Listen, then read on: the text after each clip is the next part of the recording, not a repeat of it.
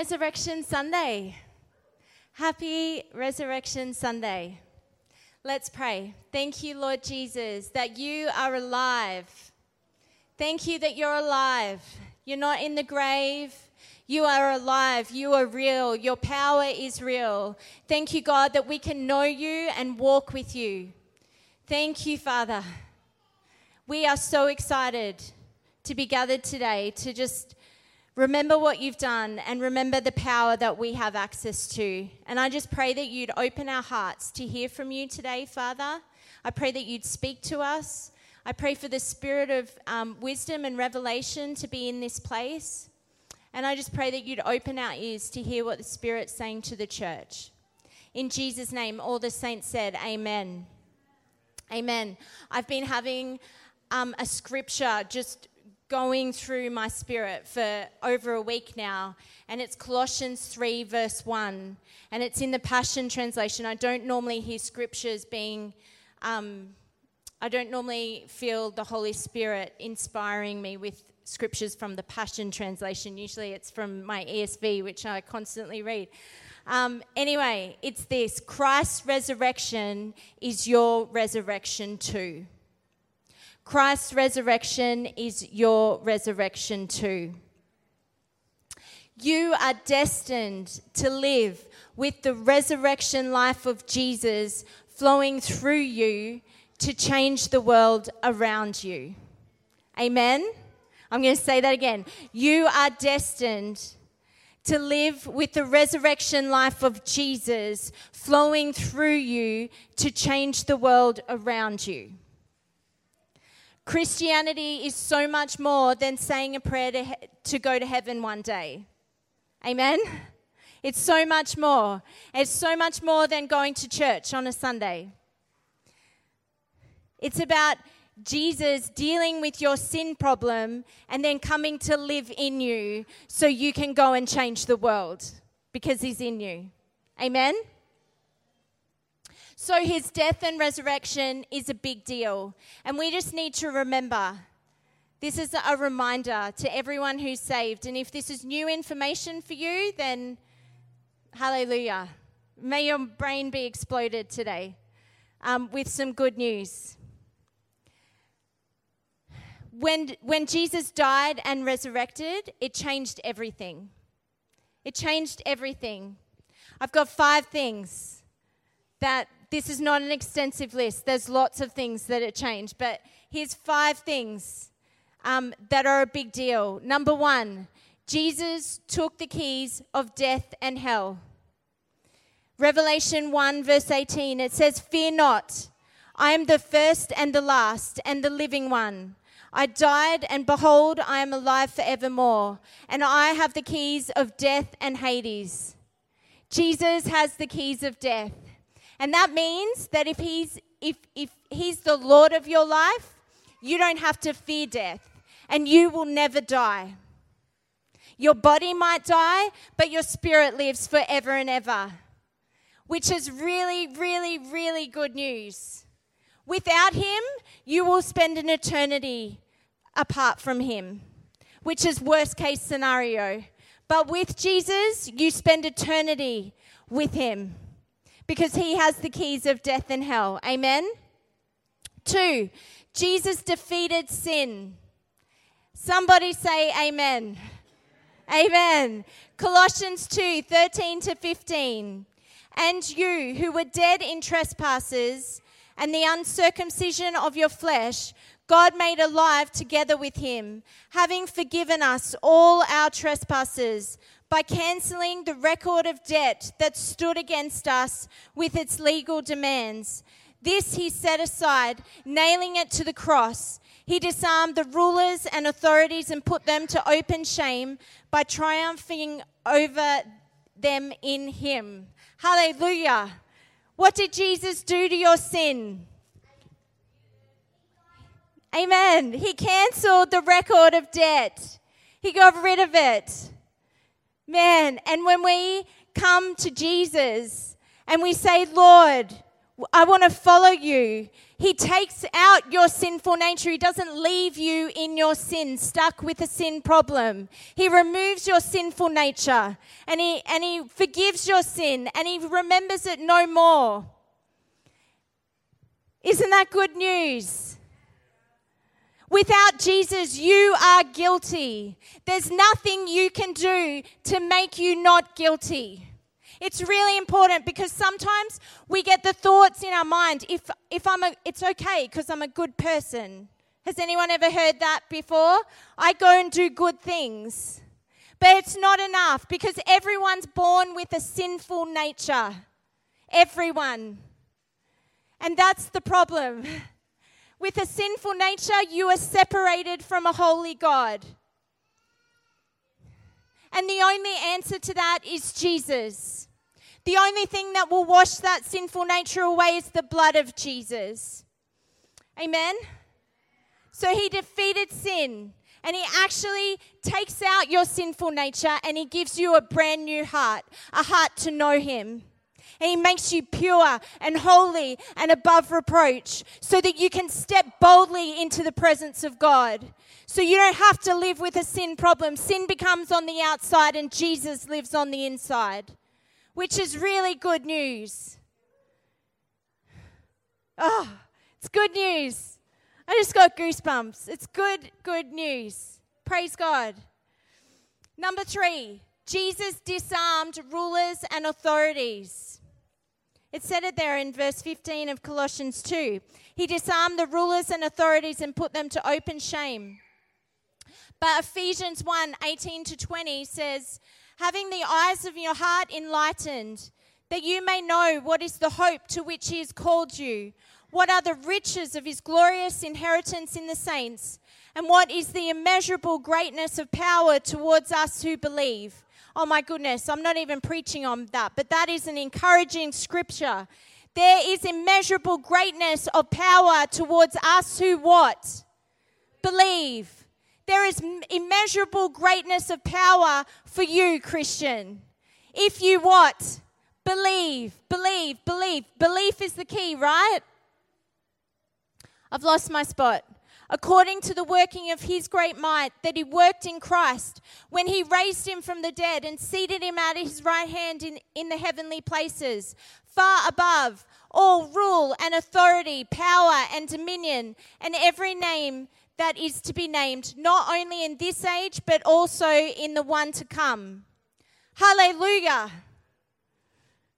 Jesus, far above all rule, authority, power, dominion, and every name that is to be named. Jesus. You've got to remind yourself, Jesus is far above all rule, authority, power, and dominion, and every name that is to be named. Every demon has to bow at the name of Jesus. Every sickness has to bow at the name of Jesus. Amen? He has it all. Speaking of authority, number 4, he took back the authority Adam lost when he sinned, and he gave that authority to who? To us, to you, to me. Matthew 28:18, Jesus came to them and said, all authority on heaven and earth has been given to me. Go therefore and do what? Make disciples of all nations, baptizing them in the name of the Father and of the Son and of the Holy Spirit, teaching them to obey everything I've commanded you. And behold, I'll be with you to the end of the age. Jesus took all the authority and then he's like, I'm going to give it to you so you can go and make disciples. And you're just going to make more disciples who make disciples who make disciples. And we're going to infect the world with the gospel, with the truth, with the life. Amen? The answer to the darkness in the world is Christians arising and shining. Amen? Arise, shine, for your light has come, and the glory of the Lord has risen upon you. For behold, darkness shall cover the earth, and deep darkness the peoples, but the Lord will rise upon you, and his glory will be seen upon you. You are the answer to this dark world. The church is the answer. Christ in you is the answer to the darkness in the world. Amen? And you have the authority that Jesus won, which is really good news because it means you can go with boldness. You can go and pray for the sick and expect that people will be healed. It means you can preach the gospel and expect that people will get saved.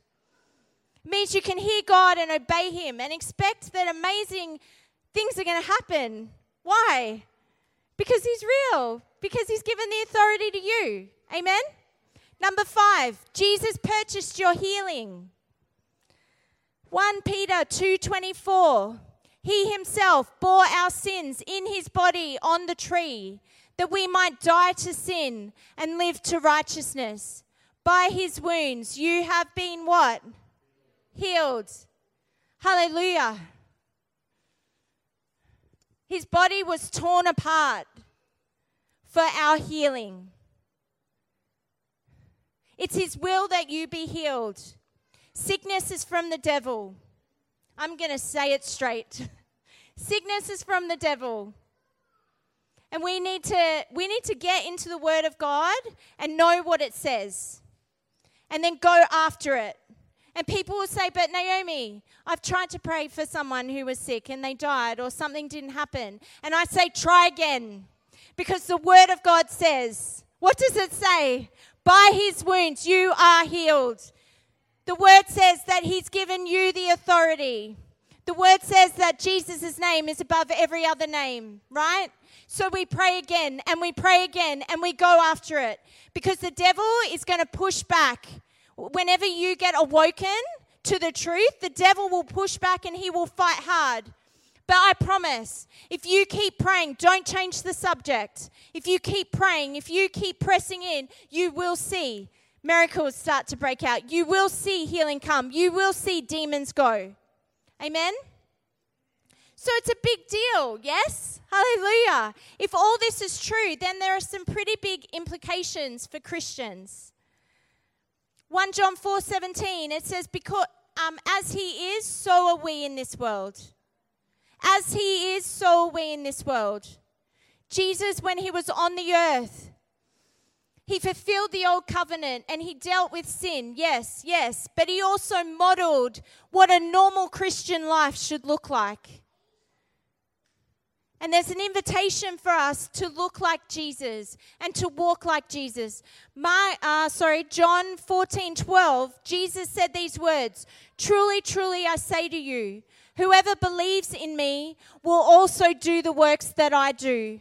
And greater works than these will he do because I'm going to the Father. If that's not a big fat invitation for us to step into, I don't know what is. What's the key? Whoever believes in me will also do the works that I do, and greater works than these will he do because I'm going to the Father. Jesus healed the sick. He raised the dead. He cast out demons. He walked on water. He walked through walls, for goodness sake. Oh my goodness. He also loved. He had compassion. He lived in a constant state of love, joy, peace, patience, kindness, goodness, faithfulness, gentleness, self-control. That's pretty amazing too, hey? And that's available to all of us. I'm looking forward to the greater works because the Holy Spirit's in us. And when we all join together as one family and there's unity and we all go and do something together, my goodness, there's Holy Spirit in you and me and all our gifts come together and we can do amazing things on the earth for the Lord. Mark 16, one more. Mark 16, 17. And these signs will accompany those who believe. In my name, they will cast out demons. They will speak in new tongues. They will pick up serpents with their hands. And if they drink any deadly poison, it will not hurt them. And they will lay their hands on the sick and they will recover. These signs will follow those who what? Believe. The key again, belief, belief. Hallelujah. Are you feeling excited? This is good news, right? Because he's alive. This is great news. We're going to go back to verse 2 of Colossians 3, sorry. Because verse 2 gives us the key for starting to walk in the resurrection power of Jesus, apart from belief. Well, belief is like way up there. Here's another key. We'll start at verse 1 again. Christ's resurrection is your resurrection too. This is why we are to yearn for all that is above. For that's where Christ sits enthroned at the place of all power, honor, and authority. Verse 2, yes, feast on all the treasures of the heavenly realm and fill your thoughts with heavenly realities and not with the distractions of the natural realm. The ESV says, fix your mind on the things above, not on the things of the earth. For you died, and your life is hidden in Christ in God. So one of the keys to stepping into this resurrection power is it all starts up here. First, what do you believe? Do you actually believe the truth? And secondly, what are you thinking about? What are you focused on? What's taking up your mind space? What are you feeding your mind with? Is it on the things above where Christ is seated? Or is the prime time of your thought life fixed on the things of the world? It's really easy. It can happen really easily. What you focus on, you will move toward. And Craig Rochelle says, your life is always moving in the direction of your strongest thoughts. Say that again. Your life is always moving in the direction of your strongest thoughts. So if you want to start to step into the resurrection power of Jesus, it all starts with setting your mind on things above, where Christ is seated, not on the things of the world. Amen? People will often say, I feel so discouraged, life is so hard, blah, blah, blah. And my first question will be, what are you filling your mind with? And if it's a diet of social media and Netflix, then it's self-inflicted, the fact that you're feeling discouraged and not walking in the power of God. Ouch. We can so often just be filling our minds with the things of the world. It doesn't mean that it's sinful to watch a movie or to, go on Facebook or whatever. But it's like, what is taking up the majority of your time? Let it be the things above, not the things of the world. Amen? Get your mind right and your life will follow. Fill your mind with truth. Fill your mind with the Word of God. Talk to God. He lives inside of you. Ask Him questions. It's amazing what happens when you start to ask God questions. He'll answer you. He'll give you wisdom. He'll point you in the right direction. It will change your life. All right. We're nearly done. Colossians 3, 5-10. We're just going to read a little bit more. It says, put to death, therefore, what is earthly in you, sexual immorality, impurity, passion, evil desire, and covetousness, which is idolatry. On account of these things, the wrath of God is coming. In these you too once walked, and when you were living in them. But now you must put them all away, anger, wrath, malice, slander, and obscene talk from your mouth. Do not lie to one another, seeing that you have put off the old self with its practices, and you have put on the new self, which is being renewed in the knowledge after the image of its creator. Often, got a jacket. I had to go looking. I was like, do I even own a jacket?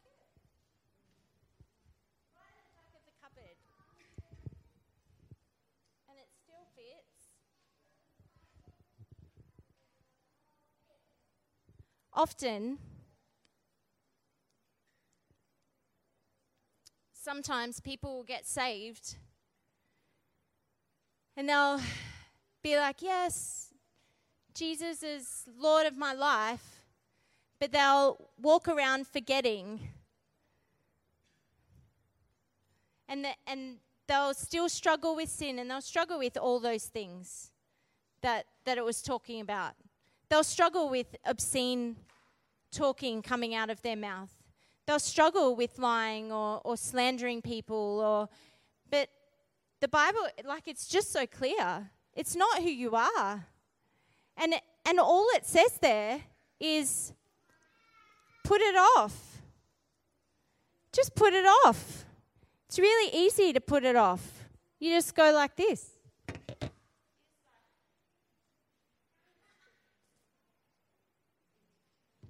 Just put it off. It's not who you are. Sin's on the outside and Jesus is on the inside. And then it's like, put off the old self with its practices and put on the new self. Hang on. Sorry, I couldn't find a white one.